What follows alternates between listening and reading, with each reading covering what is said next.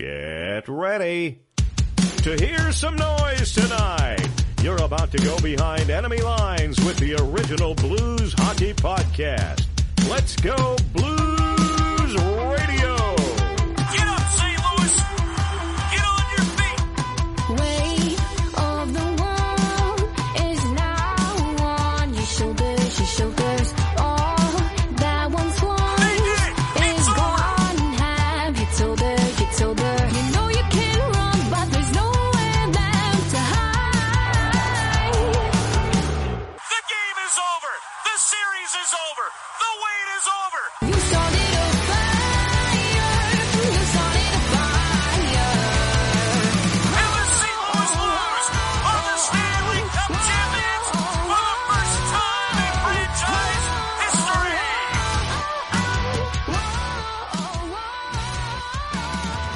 Welcome to Let's Go Blues Radio, the original podcast of the Stanley Cup champion St. Louis Blues. This is Season 8, Episode 2, franchise episode number 188. At the top of the show, I want to make sure that I thank the Wild and Free for the use of their song Fire, which we're hearing now and you heard in the open there. So thank you very much, guys. Keep up the great work. I will hopefully be seeing you guys out at one of your concerts soon, so we will see. But life has been crazy lately. I just moved, so look out, STL Blues History. I live pretty close to you, so I'll try my best not to stalk you, but I can't promise anything. Please check out the letsgoblues.com shop and consider buying a reasonably priced shirt, mug, or sticker. All proceeds go back into the show. And of course, subscribe to our show on Spotify, Apple, or Google Podcasts, or wherever you get your podcasts. You can also listen at letsgobluesradio.com. And if you do listen on Apple Podcasts, go ahead and give us a 5-star rating. Leave us a review. Let us know what you think, especially this summer series. I'm wondering what people thought of the first one. I thought it was really well done. I thought Eddie was extremely prepared, more so than I expected. He was the first one I did, the first interview for this, and he was an excellent one. And I even told him then, I'm going to open with this one because this one's good. But don't worry, the second one is also good. So we will be getting that very, very soon. But, of course, as we did last week, and something we will continue to do, is we will open the show with my new favorite segment, Keep the Party Going. This is where I let you, the listener, email in and let us know what you thought about the Blues Stanley Cup Championship, what it meant to you personally. If you would like to be the next person that I read, or, well, you probably wouldn't be next because I got a couple in front of you already, go ahead and send us an email at radio@letsgoblues.com. That's radio@letsgoblues.com. And anything you want to talk about with the Blues winning the championship. It's been such an exciting time here in St. Louis. The party is still going, and I'm making sure that we continue that no matter what. So this week's email comes from Andrea. Andrea says, I have an unusual road to being a Blues fan. I was obsessed with the movie Mighty Ducks 2, and after watching that movie several dozen times, I decided to watch a real hockey game. So I watched the Rangers celebration game in '95 after the lockout. I liked it, so I watched a Blues game because they were the local team. My family has been Cardinals fans for 4 generations, but hockey wasn't a thing except for an older cousin. So I was on my own, but I never had a problem doing it my way.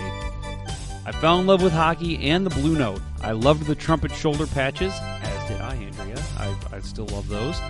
The sound of the skates on the ice and the goal horn. I wrote every game on my calendar. When the game ended, I wrote the score, who scored, and if there was anything special about the goal, shorthanded, power play, etc. I watched every game. Game tickets were all I asked for at birthdays and Christmas. When I turned 16, I didn't want a car. I wanted really amazing Blues tickets. I got second row from the ice right behind the visitors' bench. There were only 2 kids in my high school that wore jerseys to school, me and a Blackhawks fan. so many of my memories are all by myself. The Yzerman double overtime goal killed me. We always got to bring this up every episode, don't we? Thanks, Andrea. And I think it was the same playoffs where Grant Fuhr got injured by a Leafs player. I think it's Matt Sundin, but Andrea, I will correct you there. It is Nick Kyprios. Public enemy number one still in my household, so keep that in mind when you see him on those Canadian broadcasts. Back to Andrea. Maybe now I can forgive them. Al McInnes' slap shot still makes me smile. Jeff Courtnall's retirement speech still chokes me up. As I became an adult and moved to North Carolina with my Rangers fan husband, I watched less games. Work, graduate school, not graduate school. Gotta love the English language. How graduate and graduate is the exact same spelling. That makes total sense. So again, back to Andrea. Work, graduate school, kids, and a few broken heart seasons made it easy for me to be, quote, too busy to watch. These last few years have been rough, deaths followed by family fallouts, and then a house fire. Jeez, Andrea, sorry to hear that. We only got back in our house at the end of March. I don't think I got my jerseys back after the fire. I am still desperately hoping that I have misplaced them in some box that I haven't looked at yet. This Stanley Cup win was actually healing in some ways. I have new hockey memories. My kids watched with me, and they asked every morning when I woke them about the previous night's game. This playoffs run inspired me to get back to who I really am, a dedicated and educated St. Louis sports fan. And that's how I found my way to your podcast. I want to know more than just the box score of the games I miss. So thanks for your podcast, and play Gloria. From Andrea. Andrea, it sounds like you have been through a lot lately, so I feel terrible for you. My parents had their house torn apart by a tornado, the one that rolled through St. Charles in, 2013? And obviously you mentioned deaths. I've said on the show many times, my hockey-loving father passed in 2015 from leukemia, so I feel you. It's tough, but that's kind of the reason I love this sport so much is it's such a good escape. And that's what I tell people whenever hockey causes them, so much strife and just kind of ruins their day. And yeah, there are times, when the Jets tied the series at 2 with that overtime goal, that ruined my night. The hand pass goal against the Sharks, that ruined my night. So I'm not saying it doesn't happen to me, but I try to remind myself, especially during the regular season, that this is supposed to be entertainment. It's supposed to be getting you away from all the hardships of life. So glad you were able to find hockey again and find happiness, and sounds like you're turning your kids into quite the hockey fans, so good on you. Let's keep growing the sport. And again, Andrea, thank you for listening, and for all of you for listening. I'm always amazed at how many people let us know, let me know, or Kurt or Bill, that they're listening, and how much it means to them to not miss an episode. And that's really cool to hear. Love hearing that. So thank you very much, Andrea. And I'm glad to hear that the Stanley Cup Championship has put a smile on your face, as it has all of us. I don't think my smile has left my face since the Blues won in Game 7. And now I want to introduce my guest, Mr. Garrett Behanna of Pensburgh.com and the Pensburgh Podcast.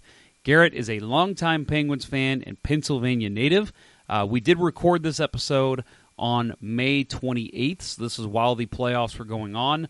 But obviously, I mentioned that. We talk about where we were at in the series when this was recorded, but I don't think there's a whole lot that's outdated here. We kind of talk about the Penguins championships, which obviously, we don't talk about the Blues championship yet because it hasn't happened yet when this was recorded. So sit back, enjoy, and here we go. My talk with Garrett Behanna. Today we are talking Pittsburgh Penguins over here on Let's Go Blues Radio, Behind Enemy Lines, and I'm joined by a member of Pensburgh, that's of the SB Nation blogs. His name is Garrett Behanna. We'll get to Garrett here in a second, but first I do want to run over some of the important information between the Blues and Penguins. Now, of course, everyone should remember that they were the two of the teams in the Expansion 6 back in 1967. So back in those days, the Blues and Penguins did see each other a lot. So keep that in mind when you hear the all-time record. The Blues' all-time record against the Penguins 147 games played, 74 wins, 52 losses, 18 ties, and 3 overtime losses. The first meeting was on October 13th, 1967. That was a 3-1 loss at the hands of the Penguins. That was also just the second game in franchise history. And the next night, part of a back-to-back, it was the first Blues road game and the franchise's first win. That was on October 14th of 1967. The Blues won that one 4-2. And then another big point, at least for Blues fans, of the Penguins and Blues matchup, Bob Gasoff's first game, the retired number 3 up in the rafters. His first game was against the Penguins, and it was January 23rd, 1974 in Pittsburgh. No points in a 4-1 loss at the hands of the Penguins. So Garrett of Pensburgh, the Pensburgh blog, Pensburgh of SB Nation, however you want to call it. Thank you for joining me, Garrett. Appreciate it. Thank you for having me on, Jeff. It's always nice to talk some hockey in the early phases of the summer. Even if the Penguins are off playing golf, it's always a fun time talking a little shooty puck, especially on a podcast like this with the St. Louis Blues. As far as I'm aware, the Blues and the Penguins, even though both of them came in as a part of the expansion upgrade in the late 60s, there's really not a whole lot of history between these two franchises. I wouldn't say they're bitter rivals or anything like that, but still, it's always a fun time to talk some hockey, and I'm thankful for you having me on. Yeah, of course, and I'll go ahead and preface this because I do this with every episode, and we are pre-recording this episode here on May 28th, so the Blues have played one game in the Stanley Cup Final. So for those of you listening to this, whether it's in June, July, or whenever it is released, if we reference anything with the Stanley Cup Final, keep in mind that is when this was recorded. So hopefully we are talking about the Blues being Stanley Cup champions here in a bit, which we were just talking about the Pittsburgh Penguins championship teams back-to-back in 16-17. That had to be pretty exciting to see back-to-back wins. First time since the Red Wings in 1998. Yeah, it was something that obviously I had never experienced before as a young writer, a very young writer, only 21 years old. So, to get the opportunity to, watch the team that you grow up rooting for. And, I'm not going to sugarcoat anything. The Penguins have been incredibly fortunate over their franchise history with, the likes of Mario Lemieux and Jaromir Jagr, Sidney Crosby, Evgeny Malkin. They've been put in very fortunate positions with some of the talent that they've been given, and it has been incredibly rewarding, incredibly satisfying, so fun to watch on a nightly basis. The likes of Evgeny Malkin and Sidney Crosby, two of the most elite players that this game has probably ever seen.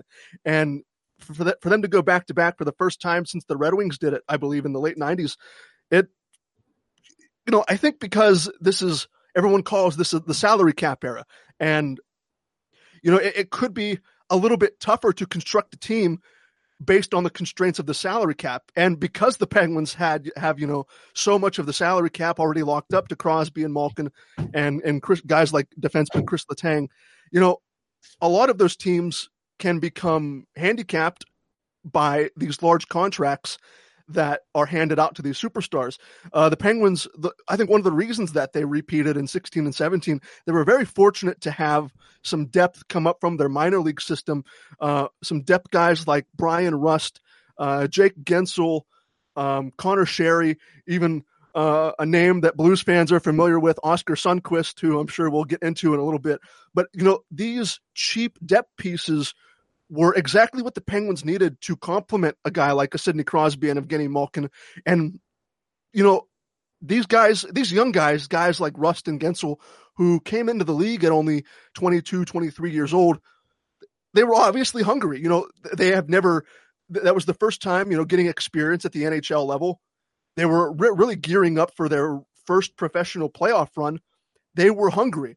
They were determined. And I think it really did, in the end, when reflecting on that incredible run, it was enough that really motivated Sidney Crosby and Evgeny Malkin to really capitalize, win those two championships. Because here in Pittsburgh, there had been talk ever since the 2009 Cup win that, this team with the centerpieces of Marc-Andre Fleury, Evgeny Malkin, and Sidney Crosby, that was the core that was probably going to create a dynasty. They were going to win multiple championships. And that drought between 2009, 2000, and 2016, there was a lot of pressure building up inside the Penguins organization.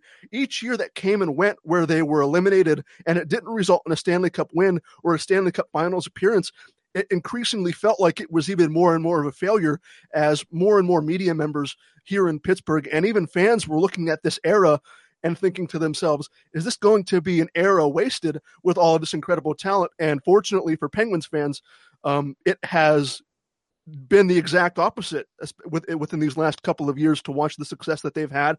And to get off my soapbox, because I know many fans who aren't Penguins fans, many hockey fans probably are sick and tired of hearing a Penguin fan talk about all of their successes with everything like that. So just to get off my soapbox and switch the conversation back over to you as a Blues fan who's probably experiencing this, you along with a lot of people in that fan base who are experiencing this for the first time in their life, for the first time in the franchise's history. I really encourage everybody who gets to this point to soak everything in, because you may not get this opportunity again. You would like to think that your team, the team that you root for, is going to compete every year for a Stanley Cup. And, sometimes that just isn't the case. So for Blues fans who are tired of watching the Penguins have all of this success, I encourage everyone to soak in every moment and not take it for granted, because it's just an incredibly fun thing to watch. Yeah, we talked about that on one of our live shows when the Stanley Cup, I think it was right before the Stanley Cup final. We said, for the teenagers listening, for the people who maybe are new Blues fans in their 20s, or even if there's any kids listening, don't take this for granted. I mean, we have been, as I told you, I'm 34 years old. This is the first time I've seen the Blues in the Stanley Cup final. My father was someone who was a lifelong fan, and he saw them go the first 3 years, but then never win a game. And it's just so many people I've talked to have been waiting for this moment for them to finally make it back to the Stanley Cup final. And to witness it, it's like, you can't take this for granted. My wife, after game one, was pretty upset about the loss to the Bruins. And I had to tell her, hey, listen, yes, it's upsetting. They should have won. They had a great first period. But at the end of the day, still enjoy where this team is at right now, because you never know if they're going to be back in it. I mean, if you told someone who's a fan back in 1970 that team would not make it back to the final for 49 years, it would be hard to believe, but it's true. And especially with how the NHL continues to grow, nothing is guaranteed. I mean, even though Pittsburgh has quite the core right now still in place that really could still challenge for more cups, you never know when that team could be back in the final, because it's just such a diverse league. Absolutely. And, to your point, there are already rumblings, within the Penguins organization, and things have already been, sprouted out into the media here in Pittsburgh. And I'm sure you've probably seen that Phil Kessel is very likely to be traded, probably by the time the NHL draft comes around in late June. And it's already, like you said, this team, the Penguins have had this core, and this core is now, slowly starting to, I don't know if fizzle out or deteriorate is the right term I'm looking for, but a guy like Phil Kessel, who has been very, very successful, one of the top goal scorers that the league has seen in quite some time since he came into the league, for him, after helping Pittsburgh get the 2 Stanley Cups, for him to pretty much be out the door already is a pretty disheartening and kind of sad thing to see as a Penguins fan, because, everyone has all of these fond memories of the 2016 and 2017 run. And now, things are slowly starting to crumble. I'm not going to sit here and say that, the Penguins are doomed. The window is closed and things are all doom and gloom here. I don't think that at all. But, it's again, just to your point, you don't know what's going to happen, what's going to come next, as like you said, the NHL continues to grow and evolve. So I mentioned 1970 was the last time the Blues were in the Stanley Cup final, but that is where our Blues and Penguins discussion begins. And yes, this is obviously before both mine and Garrett's time, but something Garrett made sure to tell me that we should discuss happened that year in 1970, specifically on January 3rd of the 69-70 season. Penguins head coach Red Kelly, which most people are probably familiar with, he actually went out and purchased red, white, black, and brown earmuffs for his players to wear during a game at the old St. Louis Arena, also known as Checker Dome, also known as the Old Barn, whatever you want to call it here in St. Louis. Kelly, the reason of this, and this is also dubbed the earmuff game, Kelly was concerned about the St. Louis fans from the previous game there when the Penguins were shut out 4-0. He said, quote, "One guy got pretty vicious last time. My guys won't have to hear the hecklers and won't be disturbed by them." Talking about a game from November 13th. The Blues, although he did make his players wear earmuffs during the game, because keep in mind, players did not wear helmets in that time.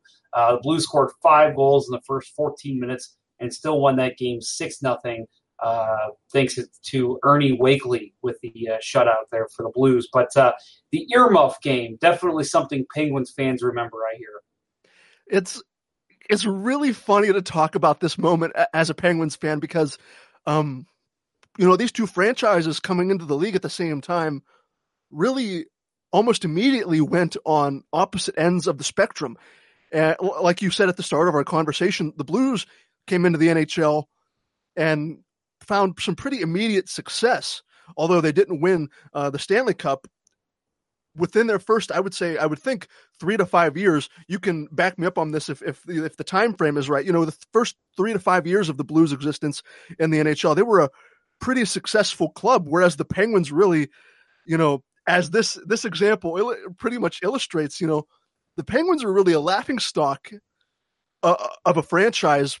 I mean, they had a couple of bright spots, and really, I think the Penguins franchise would have went in a different direction had one of their top prospects, Michel Briere, not unfortunately pass away in a car accident. He was really one of the first prospects the Penguins had drafted early in their existence that, the management had hopes that, he would be able to elevate this team and make it sustainable and grow the game in Pittsburgh. Unfortunately, he passed away, and it really wasn't until the mid-'80s, by the time, Mario Lemieux came around in 84, that, the seeds were slowly being planted and Pittsburgh was starting to become a name and a team that many in NHL circles were, starting to become familiar with. They weren't that much of a laughingstock anymore. And to see this earmuff game, I mean, it's hilarious because just the sight of these professional hockey players who are intimidated basically by the St. Louis crowd. I saw in the article, it was a standing room only crowd in the arena. And, it's just hilarious because you wouldn't think that professional hockey players would have to wear earmuffs to drown out the vulgar insults that might be hurled their way. And the earmuff experiment did not last long. I think this might have been the only game in the Penguins' history. There might have been a game or two after that, but this was really one of the only times that this kind of experiment would be tested, and it would be done away with very, very quickly after. Yeah, that's not something to hear about. I guess that Midwestern hospitality did not translate over to welcoming teams. Absolutely. Yeah, that's some crazy stuff. I loved reading the story on that, and I will try to remember when I post this episode too. There is the article you mentioned that we both had read, and then there's a great image in there as well that shows the players on the bench wearing earmuffs. So I will try my best to remember to tweet that out when this episode airs. If you go to my Twitter and you don't see it, tweet me and tell me, hey, I want to see that article, Jeff, and I will make sure I get it out there for anyone listening.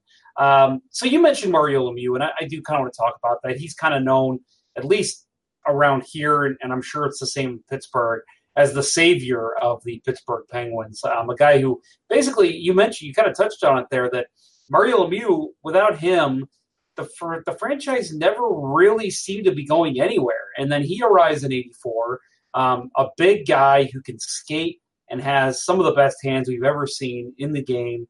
And he comes in and saves the franchise. And of course, we get into when he becomes the owner of the team and drafts Crosby, and all of a sudden he's the savior again. But, he's a guy that it's funny. You talk to anyone, at least, again, in my experience, outside of Philadelphia, and they'll tell you that they like Mario Lemieux. There are very few people out there who did not enjoy watching Mario Lemieux. And maybe you could make the excuse that Edmonton does it because they were Gretzky people. But, you talk about the rivalries between Crosby and McDavid, or Crosby and Ovechkin. There's always the top bill of the players. Back in the day, it was Gretzky Lemieux. And Lemieux, to me, was a guy that if he stays healthy, he's battling Gretzky for every single record he won. And I know that you're a little bit of a younger fan, but I know you've seen the video, you've seen you've read up on the history of the Penguins, you know about the legacy of Mario Lemieux. Just having a player like that within your organization only play for your franchise, that's got to be something special for the fans of the Penguins. Yeah. Like you said, I'm pretty new and pretty young when it comes to watching the Pittsburgh Penguins and the success that they've had. Mario Lemieux was a guy, a player in my dad's time, growing up and watching hockey, getting accustomed to hockey in the early 80s.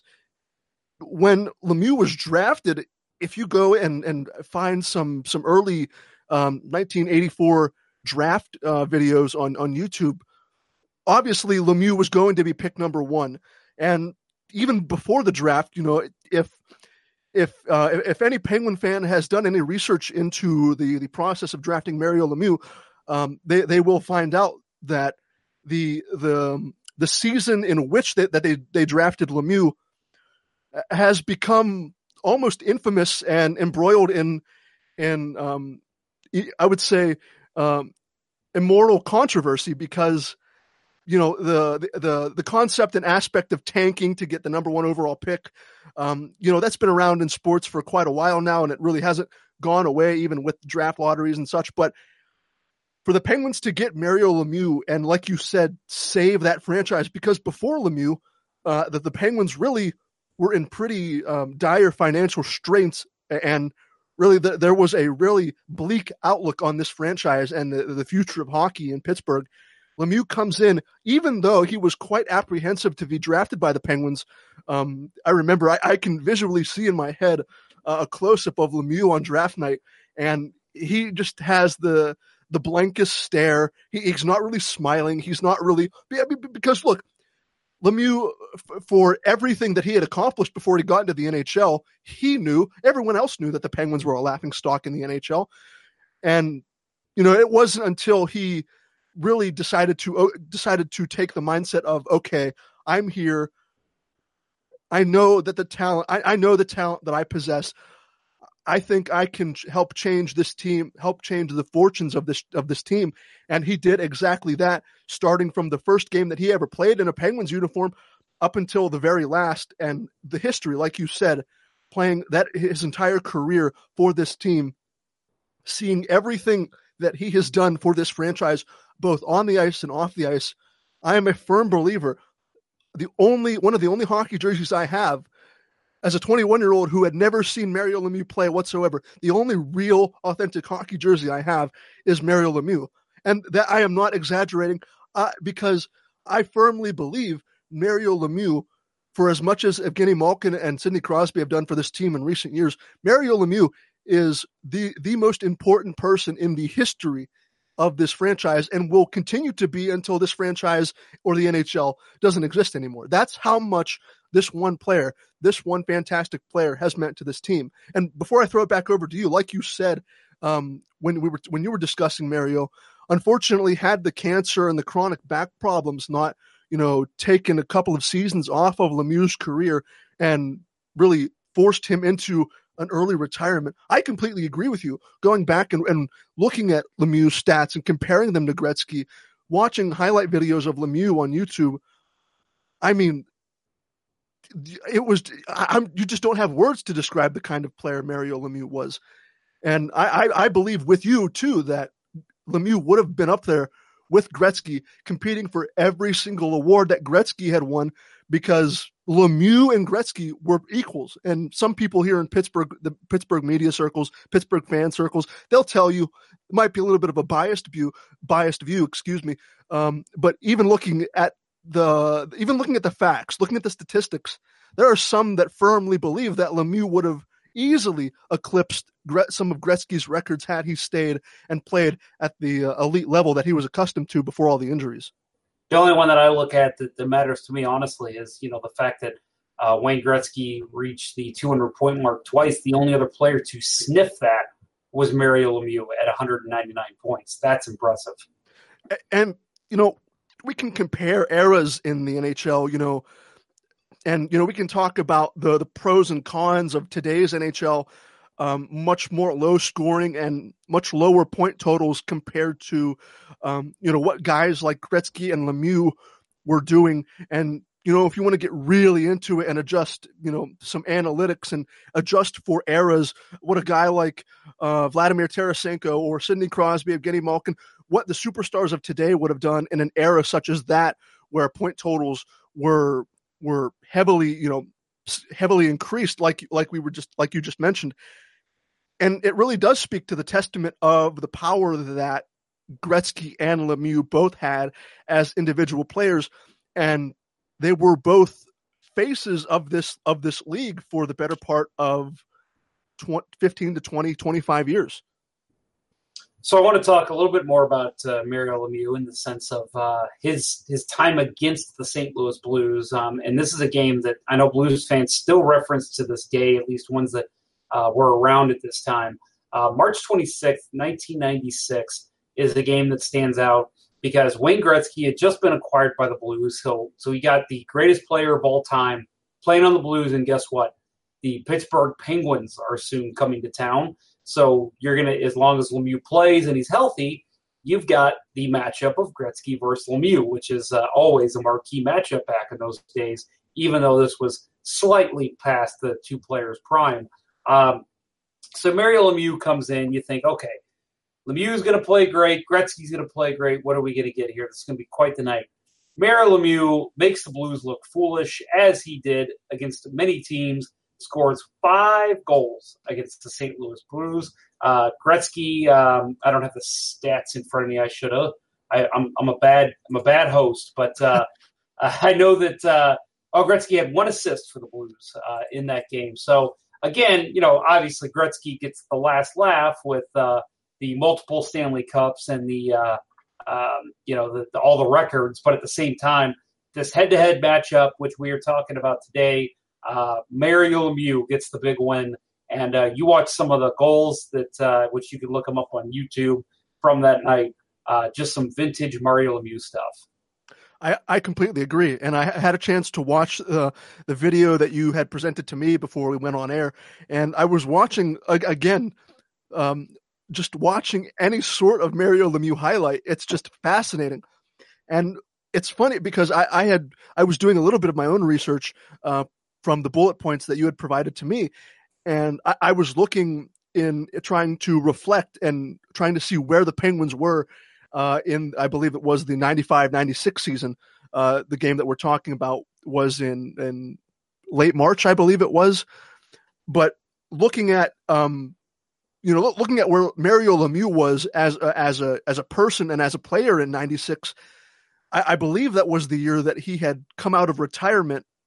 And, he was, it's great. It's just awesome to see because everything is so well documented here in Pittsburgh of Lemieux's struggles. And this 5-goal game against St. Louis was just, putting another example in Lemieux's resume of, even like you said, both players were relatively past their primes, their peaks as athletes. For Lemieux to put that team on his back again and score 5 goals, and the goals that Lemieux scored, I mean, they were and it's so great to watch. The Lemieux Gretzky matchup is probably akin to what McDavid and Crosby would be today, although you could put an asterisk by it because Connor McDavid hasn't really done anything yet. But going back to the point of that game, the 5-goal game, I was watching. I felt so bad for John Casey just getting dusted left, right, and center by Mario Lemieux. It was the Mario Lemieux show, and I believe the Penguins took that game.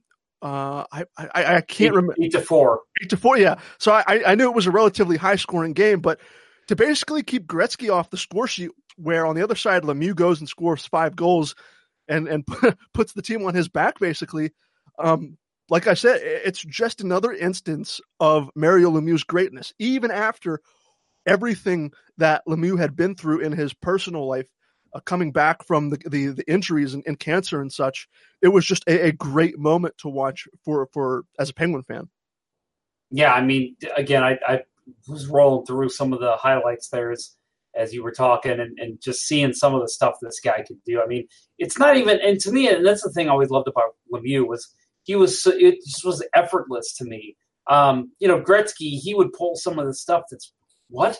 But then a lot of times you would see Lemieux skate down the wing or carry it to the center or find somebody in the slot for a great assist, and you look at it and you say, well, I could do that. He's not doing anything that impressive, but he's so pinpoint, and he knew exactly always where to put the puck, whether it was a pass or a shot.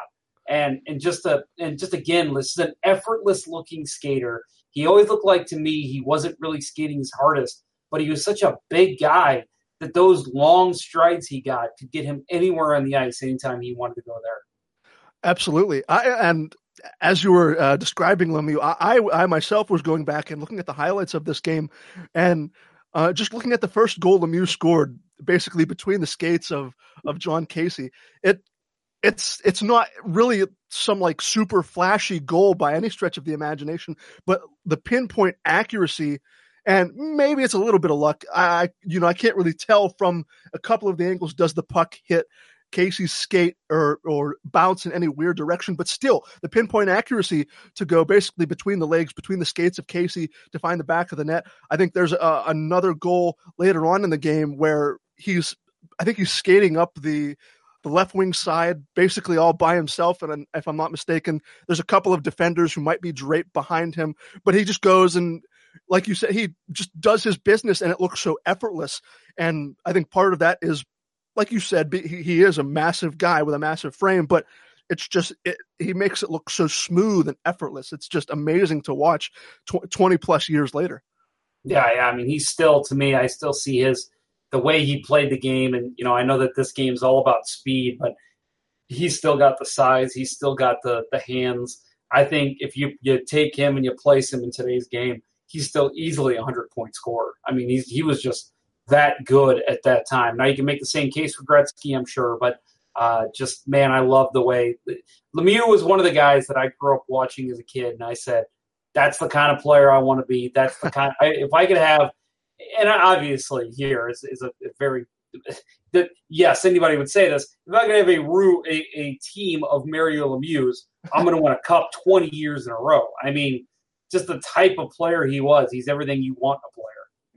Absolutely. And, like you said, the size and the skill is one thing. The way he conducted himself on and off the ice as well,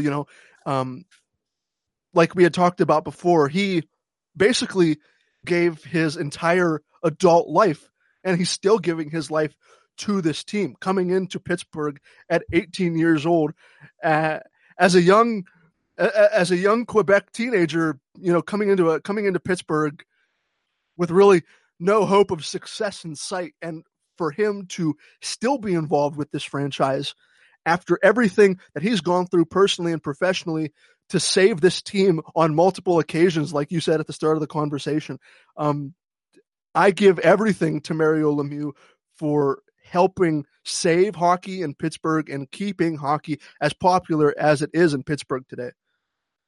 So this game that I'm talking about, first of all, I mentioned earlier that they were in St. Louis. That is incorrect. The jerseys fooled me at the time because the Blues were wearing their white jerseys, which at the time meant home, but they were actually in Pittsburgh for this game. So I want to mention something else in this game. This is really more of what Blues fans remember this game for. The game that Tony Twist was defeated. This was a player that you saw win countless fights. For my money, the greatest fighter in NHL history. I know some would argue that, but the guy was just a tank. He ended up getting in a fight in this game with Francois Leroux, another tough guy in the NHL. Leroux got the better of him, bloodied him up. This was the game for those that remember it. There's a famous picture of Twist going after him with his jersey off. And, his entire face is covered with blood. Leroux got a couple good shots on him and made him, a little made him question where he was maybe for a little bit. At this time, I think that, if that fight happened today, I don't think you'd see Twist in an NHL game for probably a couple months. I would agree. At the time, I don't think the concussion protocol was what it is today. But I don't know if this is a remembered fight in Penguins history, but for the Blues, this was a big one because Tony Twist finally got his ass handed to him. And as you were just setting the scene, I had a chance to go back and quickly rewatch the fight. And like you said, both of these guys are huge, big-bodied players. And, you can easily see Francois Leroux. When they start the fight, he takes his gloves off. He has tape on his knuckles. It looks like he's been spoiling for a fight basically this entire game. And this was I would say this is a relatively one-sided fight. Once Twist goes down, he tries to get back up and go right back after Leroux. And the referees are they're doing everything they can to separate the players. At one point, I think a referee falls down. And like you said, Twist was bloodied by the end of the fight. It was, I don't know if, because this was before my time, I'm not sure if this is so fondly remembered, as a major, memory for Penguins fans. If, this is something that they look back on and think of Francois Leroux as this massive tough guy. And, that was one of the memories we have as him as a Pittsburgh Penguin. But it was certainly a fight to behold. I will say that. And then I'm sure we're going to go straight into part 2, the sequel of this saga, and Blues fans and Tony Twist gets his revenge very shortly. Yeah, that was something that I remember. I remember this game, and I remember, again, I mentioned my father earlier. I remember him telling me, okay, well, I'm excited for the Blues to meet the Penguins next year because Twist is going to get his revenge. And, it was something where you basically circled the Blues and Penguins the first meetup the next season in 96, 97. You circled it on your calendar because you knew Twist was going to go after him. And, he did. Did he not? That was rough. It was Leroux wasn't as willing of a combatant this time around. So I think he knew the fire and anger that was driving inside of Twist. And Twist did, he did everything he could to get him to drop the gloves. And he got him twice the next season on November 19th. So really just a couple months later, I'm sure that fight's still fresh in Twist and Lemieux's, or Twist and Leroux's minds. And I was going ahead and watching this highlight back again as well. And the first bout, Leroux looks like he probably knew going into this game that, all right, what am I going to expect from Tony Twist here? Is he going to come with some retribution on me? And the first incident, I think the commentators said that Leroux basically went into a turtle shell, and basically didn't do anything. There was no offense whatsoever. And so turnabout, Twist gets his revenge, and you could say he probably got the last laugh here, getting the sweet revenge after getting embarrassed, as like you had mentioned. Because I'm sure back then the reputation of an enforcer, of a tough guy like Twist, I'm sure it carried probably, I would think, in my opinion, some more merit than it does in today's game. So getting upstaged like that by LaRue the first time around, if I was in that situation and I had the exact same build as Twist or LaRue, if I was in Twist's situation after getting dusted the first time, I'd probably go after LaRue again after what he did to me. That doesn't escape my memory all that easily. So, I mean, different times, different eras. You could say what you want about fighting in today's game. I don't care for fighting. I don't think it should be abolished or anything like that. I think it's part of the game. But going back to this fight, I mean, this was revenge. This was retribution in its purest form for Tony Twist, I think. Well, and this is the type of fight we don't see anymore. The heavyweight battles. No. You don't have the enforcer, the Tony Twist, even the Francois LaRue in the NHL anymore. So you're not going to see this kind of stuff. But I will say, I mean, I mentioned the bloody image of Tony Twist on that game in 1996, and then for those that have seen the video or want to rewatch it, it's on YouTube. Just watching the linesman just grab on for dear life to Twist to just try and stop. I mean, he's literally holding onto his leg, trying to get him to stop from going back after LaRue. It's an era that is definitely gone. We're not probably ever going to see it in the NHL again. But my God, that is something the Blues fans remember. So I was interested to see if it was something that Penguins fans still kind of hang a hat on. Hey, we're the one team that one time defeated Tony Twist, even though it was round 1 of 3, I guess. I'm sure if you go and talk to older fans who were around and watch that game, they might carry a similar sentiment like you and like Blues fans. So talking about tough guys, obviously we said that this is not something that we really see in the NHL anymore, but you still have the guys who are, crashers and bangers and guys that can, carry their weight around. And one of those guys is Robert Bortuzzo, and he is currently a St. Louis Blue. He was re-signed for another season earlier in 2019, so he will be back most likely for 2019-2020 for the Blues. Those may not remember, he was actually originally acquired from the Pittsburgh Penguins, where he got his start from. March 2nd, 2015, the Blues traded one of their top prospects, a guy that they had played a little bit in Ian Cole for Robert Bortuzzo and a 7th-round pick. At the time, I remember questioning this trade a little bit because Cole was more of a puck-moving defenseman, and you thought, okay, that's somebody that fits Ken Hitchcock's style. And you thought, okay, maybe they're just wanting to get a little tougher by adding Bortuzzo, a guy who can, as I said, a little taller, a little bigger, wider frame, can definitely throw his weight around. And I will say now, and I know that Ian Cole didn't stick around the Penguins. He did win him a cup as well, part of the cup-winning team. But Robert Bortuzzo has turned out to be pretty good for the St. Louis Blues. What was the reaction like in Pittsburgh when this trade went down? At the time,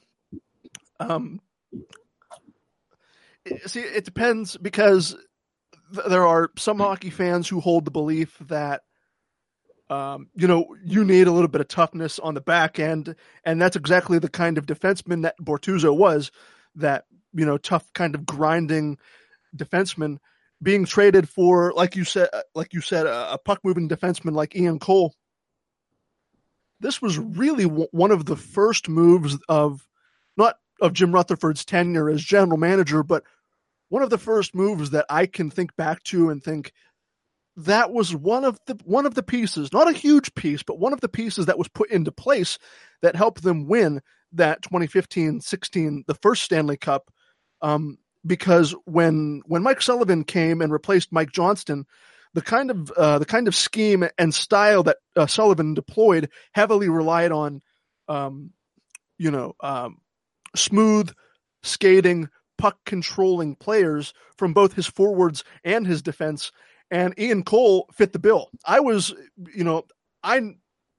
liked Ian Cole as a defenseman. I think he could fit the top 4/top 6 role as a defender whenever you needed him. And I think the thing that I'll remember him the most for, obviously that cup run is pretty important.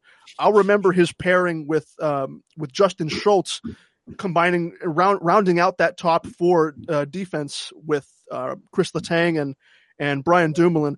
He was an incredibly steady force. He was never going to be an offensive-minded defenseman. He was never going to put up, 10 to 15 goals a season from the point.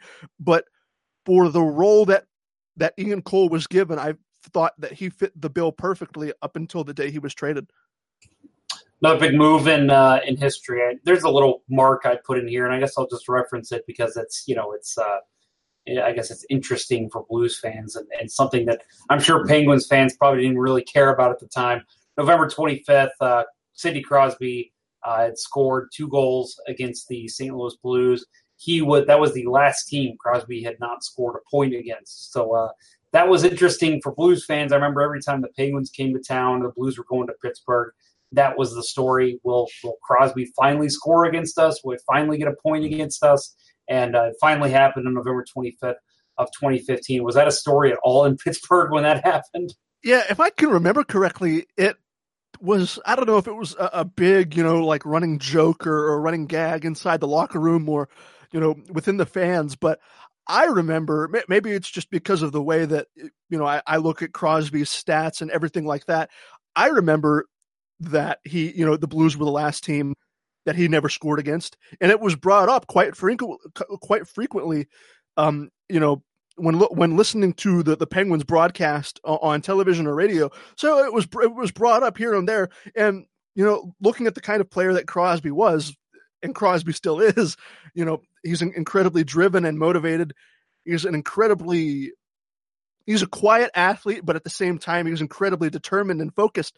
And I have to think this was not something that was impeding his play or something that was in the front of his mind, but it was a chip that probably got lifted off his shoulder once he scored that goal. And from a Penguins fan's perspective, it was quite a pretty goal too, watching Crosby shoot with a slap shot, because it's something that, especially now, Crosby and slap shots don't really go together. So, it was, and the goal too was served up on a silver platter for Crosby. It was just standing there basically right in front of the goaltender. I think it was off an errant pass by a Blues defender, and it was just standing there ready for Crosby to take and drive home. So it was, I'm sure for Crosby, it was just, another stat in the column, another thing to check off the box of things to do that's left to accomplish in the NHL for Sidney Crosby. But yeah, I'm sure for Crosby, it was nice to finally have that nice round number of accumulating a point or scoring against every team in the league. So again, I mentioned earlier that there's one more big trade I wanted to talk about before we close up shop here on the Pittsburgh Penguins. That is one that I know one of my co-hosts had mentioned that I did make sure to talk about with you. That is June 23rd, 2017, draft day. You mentioned this a little bit earlier. The Blues traded their tough guy in Ryan Reeves and a 2017 second-round pick for Oscar Sundqvist and the 2017 first-round pick for the Penguins, which the Blues used to select Klim Kostin. When this trade went down, I'll speak my piece first. I was ecstatic. And I know that my co-hosts were the same. Many Blues fans were ecstatic. We were sad to see Ryan Reeves go. He was a fan favorite and just a good all-around guy to have on your roster. But anytime, and this is something we said multiple times that summer on our shows, anytime you could trade a fourth-round player for a first-round pick, even if it's the 31st pick, you do it every time. And that's exactly what the Blues did here. A genius move by Doug Armstrong. This was the same year he unloaded Laterra for Braden Shen in Philadelphia. So he really kind of fleeced the state of Pennsylvania at the draft in this one. And it was so you look at this trade when it happened, and Sundqvist was kind of an afterthought for the Blues fans, at least the Blues side. I know there's one of our partner podcasts, one of the Blues podcasts, they had mentioned they didn't like this trade because they didn't like Ryan Reeves leaving. He had a special spot on the team that the fans loved, that the players loved, and they didn't want to see that toughness go. And I remember we kind of all went back and forth with each other. Are you kidding me? Really? Like, you got a first-round pick for him. So, yeah, you're excited about Klim Kostin, but here we are in 2019. Let's put it like this. We don't call it the Ryan Reeves trade anymore. We call it the Oscar Sundqvist trade. I mean, that guy has turned out to be everything that we've wanted in a fourth-line player. He can slot in on your second line just fine. He's maybe what he lacks in speed, he has skill, he has tenacity, he has toughness, he has everything you want in a player. Great hands. I want to go ahead and reference something current Blues broadcaster and former Penguins, who we'll talk about here in a little bit, Joe Vitale said earlier this season about a conversation he had with Sidney Crosby. Crosby said, quote, "Joe, we never should have gotten rid of this kid. This kid is unbelievable. Wait until you see what this kid can do." And then Joe continues, and man, in the last 3 or 4 weeks, and this was in about February of this year, the last 3 or 4 weeks, he's just done nothing but continue to improve, continue to mature. His speed is evident on the ice. He's a responsible two-way centerman. He's back-checking. He's chipping in offensively. He's physical. He's one of the main reasons why our penalty kill is so good. So, again, Oscar Sundqvist and getting praise from Sidney Crosby. And I remember he said something about that along those same lines when the trade happened, too. So, Crosby saw the player that Sundqvist could turn out to be, but unfortunately, GM Jim Rutherford did not. Oh boy, this is a tough one for me personally. I think you can look at the trade one of two ways. You look at the trade, and I think it depends on the kind of hockey fan you are and the kind of hockey you like to see on the ice. You look at the trade. If you're in favor of Ryan Reeves and the kind of player he is, you think this is a great trade. This is exactly what we need. The Penguins need some toughness and some grit in a fourth line player like Ryan Reeves to combat any sort of dirty or unnecessary play from opposing players or opposing players who are trying to take it out on Sidney Crosby or Evgeny Malkin. You look at Ryan Reeves in a positive light like that. And at the time, Penguins fans were looking at a guy like Oscar Sundqvist and thinking there's just no room for him here because Crosby and Malkin are untouchable. They're that's first line, second line. On the third line, it was I'm drawing a blank here. I don't think it was Nick Bonino. I think Nick Bonino was gone at that point. So was it Derek Brassard? Yeah, I think Derek Brassard came in. Yeah, thank you for that. He came in. Derek Brassard was going to, he was probably going to be that third line center and, continue in that model that the Penguins like, having the top three centers be a legitimate threat with each line. You have a legitimate chance to score with each line. And on the fourth line, I think that spot belonged to Matt Cullen at the time, and Jim Rutherford and many in the Penguins locker room, they liked Matt Cullen, and they even playfully referred to him as Dad because he's the elder statesman compared to everyone else in that locker room. It's the experience factor, it's the chemistry, the room factor, whatever you want to call it. So you look at it from a positive, and you think, all right, we're getting this tough.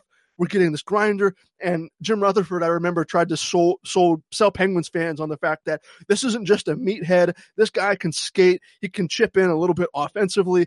This would be the perfect addition to our bottom six. And, some fans were in favor of that. That's what they wanted. They didn't want liberties being taken against Sidney Crosby and Evgeny Malkin and the Superstars.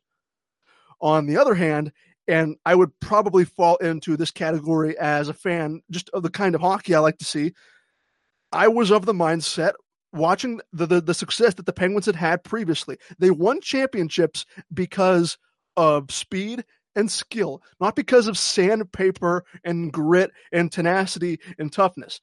And so I was a firm believer that kind of philosophy you could have continued, and and you could have evolved, even though Sidney Crosby and Malkin, they weren't getting any younger, and they were probably getting a little bit slower here and there, but you still could have evolved and added very valuable, cheap depth pieces that fit that mold of speed and skill, unlike Ryan Reeves and his set of skills, which is completely different. It was a completely different change in philosophy for whatever reason, and I was not a fan of this trade.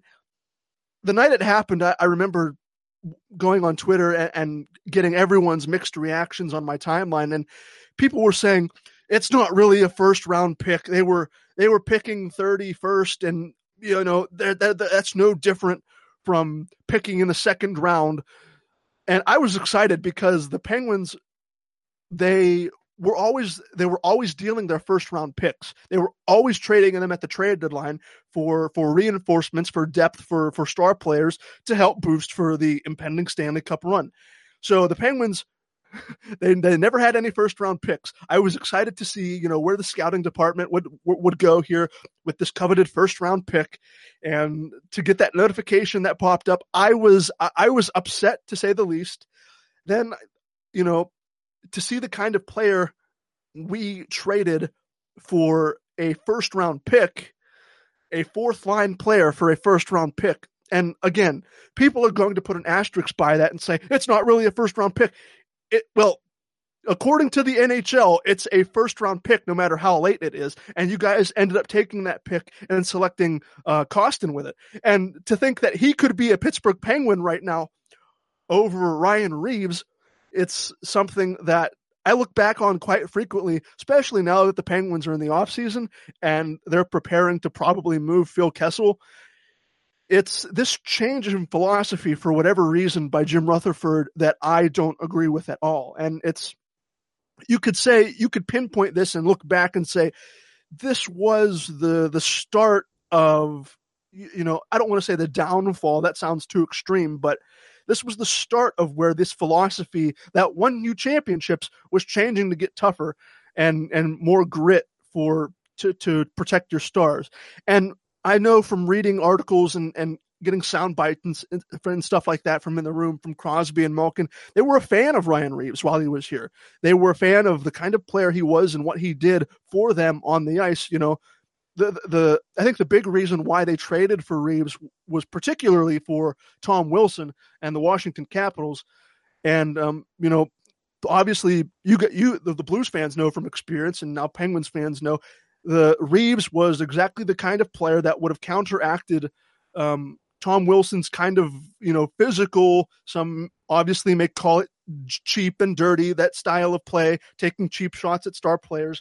But the fact still remains that they traded a first round pick for a fourth line player. They also traded, like you said, I haven't even brought up Oskar Sundqvist's name.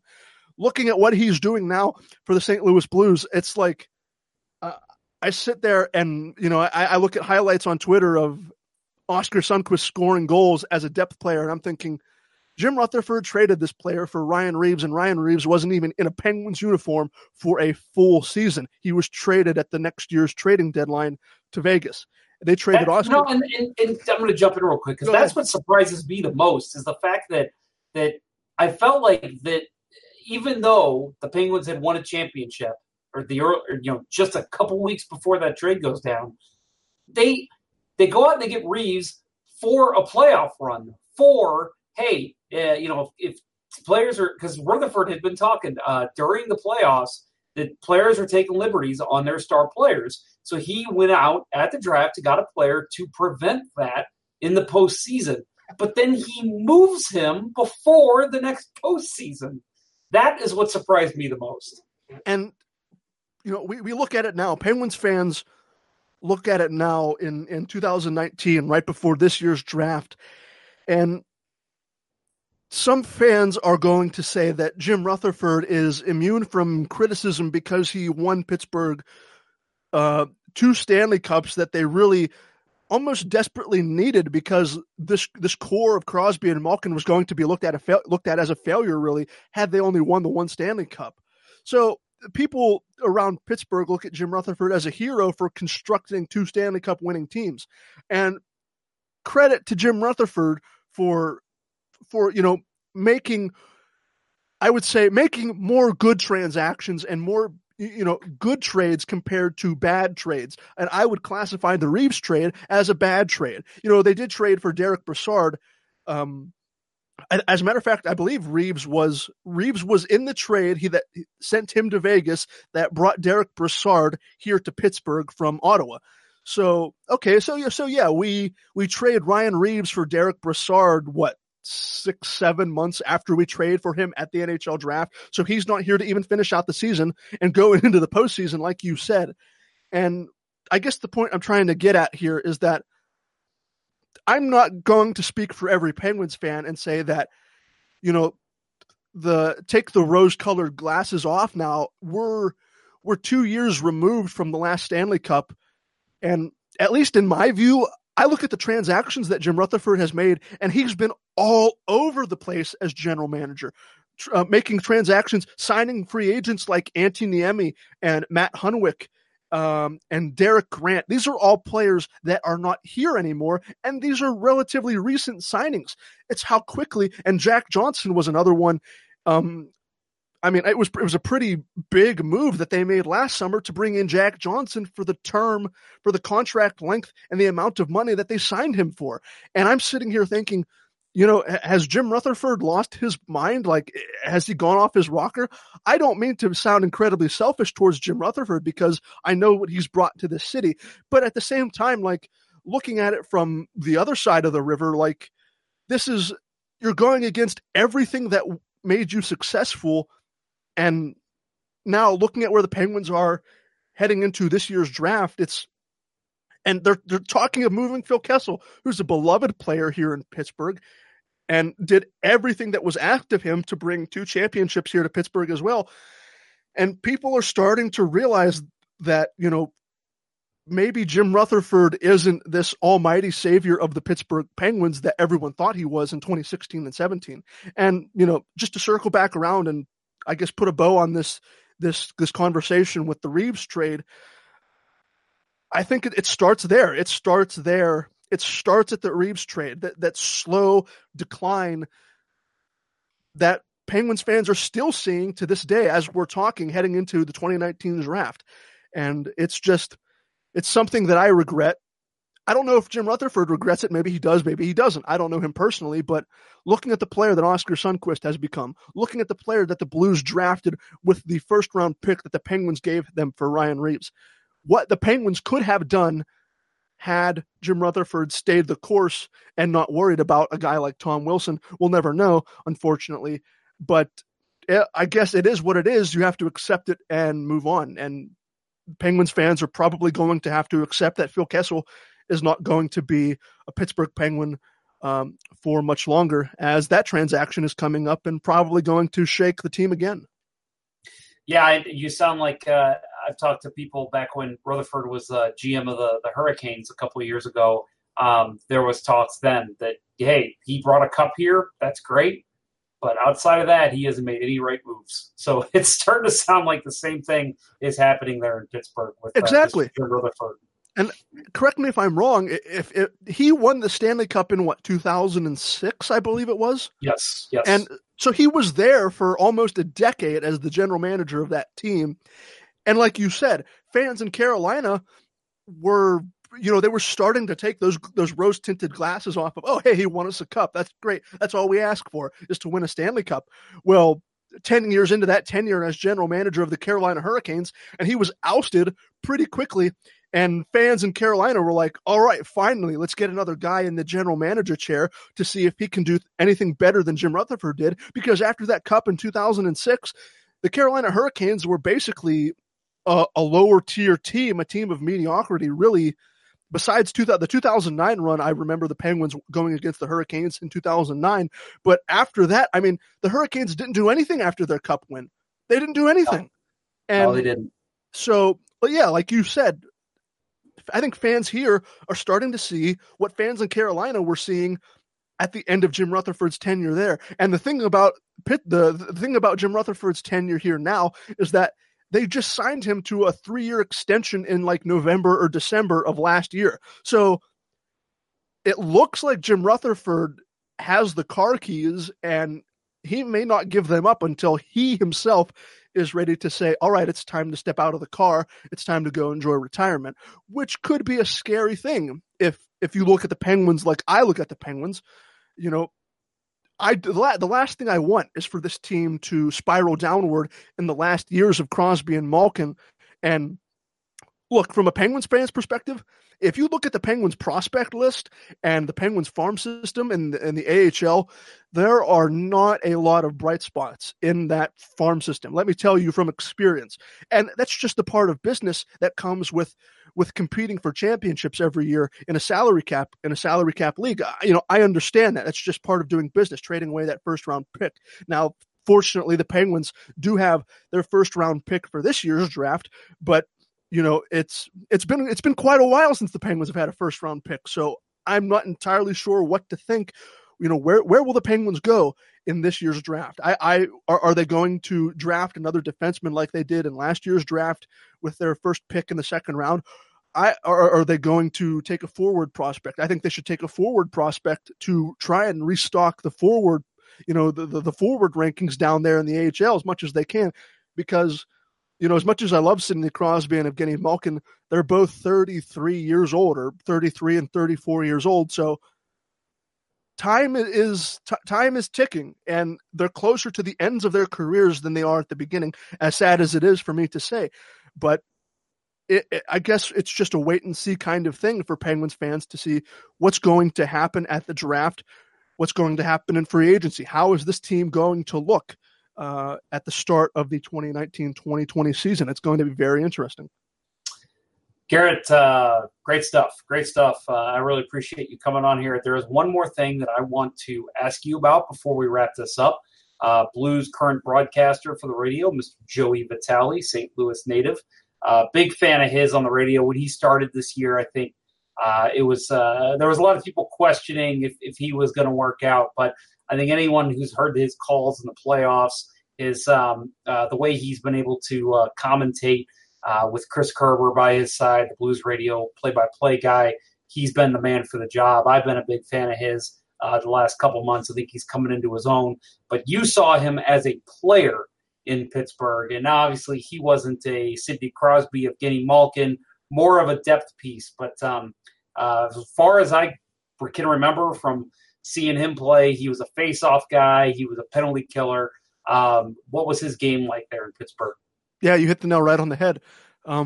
He was a penalty killer and a face-off guy. He was a very valuable depth piece from what I can remember. He obviously spent the bulk of his professional career in the Pittsburgh Penguins organization, and I believe, if I'm not mistaken, because it has been a couple of years since he's been affiliated with the organization, I think he and you even brought up that interview that he had, or that short clip that he had with Crosby talking about Sundqvist. So the relationships that Vitale has with Crosby, I think it is pretty strong, if I'm not mistaken, if I remember correctly.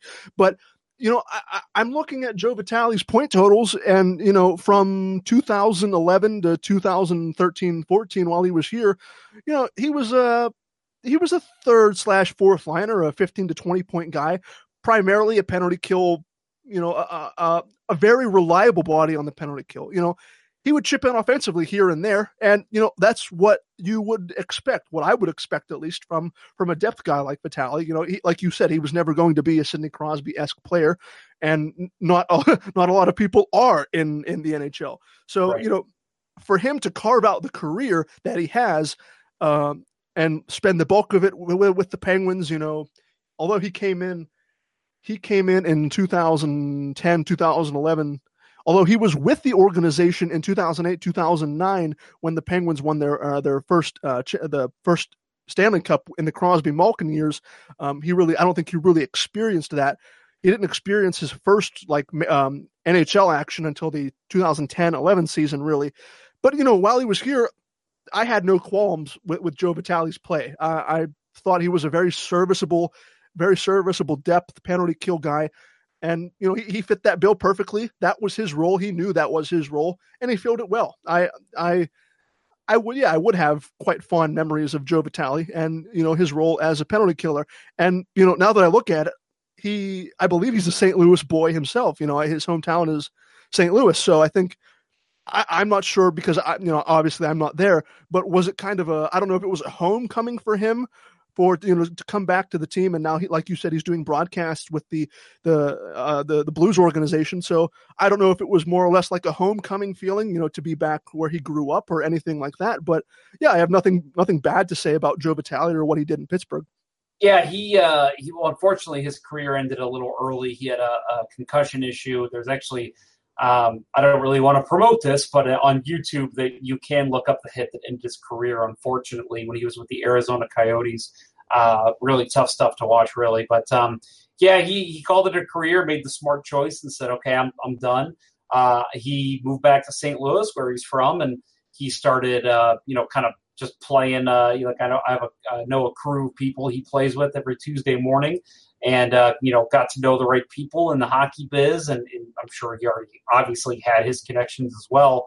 And when Kelly Chase, the old Blues color commentator for the radio, decided to step down, they began the search. And from what I heard, Joey Vitale was one of the top guys, always in the top ranks of someone they wanted to bring in because of his hockey knowledge and just his know-how of the game and kind of how he's been an ambassador for hockey for all the St. Louis kids coming up. So, yeah, that's kind of what it was like. And when he got hired, I know there was obviously the Blues fans that maybe only pay attention to the postseason may not have heard who he was because he never played for the Blues or even really played for any of their rivals. But everyone knows who he is now because he's, like I said, he's making a name for himself on the radio. He has his own unique calls. And from what I hear, I met him years ago when he was still in the NHL. I haven't talked to him since, but from what I heard, he's just an excellent guy. That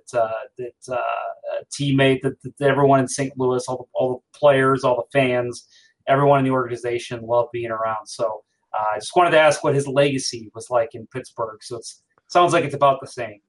Yeah, I mean, I don't think really anybody in Pittsburgh who watched Vitale play, the expectations were always in check and, that was fine. That was acceptable. Like I said, I think Vitale throughout his career, once he realized, I think the kind of player he was, he was never going to be that sniper, that 40 goal scorer.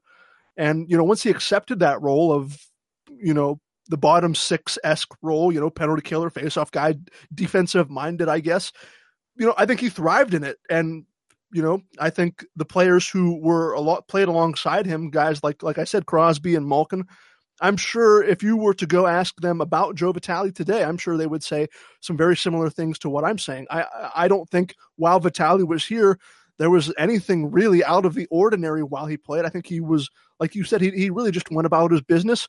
Sounded like a great teammate, a great guy who you wanted to be with in the room. And, I'm happy to hear that, he's succeeding as a broadcaster. Just for me personally, as I don't want to toot my own horn or plug anything, but as an up and coming broadcaster myself, I'm happy to hear that because, you see all the former players that go into these broadcasting roles. And let's be honest, some of the players who turn into broadcasters can be quite dry and dull, but it sounds like his time in St. Louis as a broadcaster, now enjoying his post-playing days, it sounds like he's enjoying it quite well, and he's becoming quite a good broadcaster. Yes, he is. He's done a great job with it. So, Garrett, thank you very much. Again, this has been great having you on. I've with the history between these two teams, even though one's in the West, one's in the East, it's actually quite interesting with the earmuffs and obviously that big game in March '96, and then the trades. A lot of history between these two teams. So this has been great. Garrett, I want to give you the opportunity to tell my audience, as well as anyone who might be a Penguins fan who tuned in for this, the chance to find you on social media, where they can find your work, and how they can interact with you online. Sure. You can find me. I'm really active on Twitter. My Twitter handle is @GBehanna. That's @GBEHANNA. I think I have linked in my profile. I believe I have links to my work in my profile. If I don't, I should probably get on that. But I am, mostly regularly affiliated with the Pensburgh and SB Nation under the alias known as the Kessel Run. You can find a lot of my work. I'm primarily responsible for what we do at Pensburgh. We do every morning. We have a links post of a collection of links of articles and really relevant news while the NHL is in season from Pittsburgh media, from media around the league. We collect all sorts of information and give it to the reader in case they find any of this interesting. Right now I'm working on player review, our Pensburgh player review series, analyzing each player individually and their season that they had in 2018 and 19. So I'm having a lot of fun doing that, having a lot of fun. I also have a podcast of my own. I would be remiss to not plug the podcast that I am working on with Pensburgh as well, just simply known as the Pensburgh Podcast. You can find us on all the major streaming services, iTunes, Google Play, Spotify, I believe. We're kind of prepping for draft coverage and free agency coverage as the Penguins, Penguins coverage kind of hits a little bit of a lull here now that they're not playing, but we'll be back and ready to go for the start of the 2020 season. So yeah, that's about everything I have. If anyone wants to find me in any of the outlets that I'm working for. Great. Well, thanks a lot, Garrett. I appreciate you coming on. Absolutely. This was a blast. Thank you for having me and having a chance to talk about the Penguins and Blues, two teams who I really don't think are talked about in conjunction that often. So I think this was a great experience. I had tons of fun going back through Penguins and Blues history. This was just a blast for me. Well, again, I want to thank Garrett for coming on. Talking some old Penguins hockey was fun. I know that there was some stuff there mentioned early on that I was unaware of, so it was kind of cool to learn about that. I don't know if you're a Blues fan, if you've heard of the earmuff game, but for me, being born in 1985, I had never actually heard that story before. So that was pretty cool to research about a little bit and talk with Garrett about. So thank you to him for bringing that to my attention.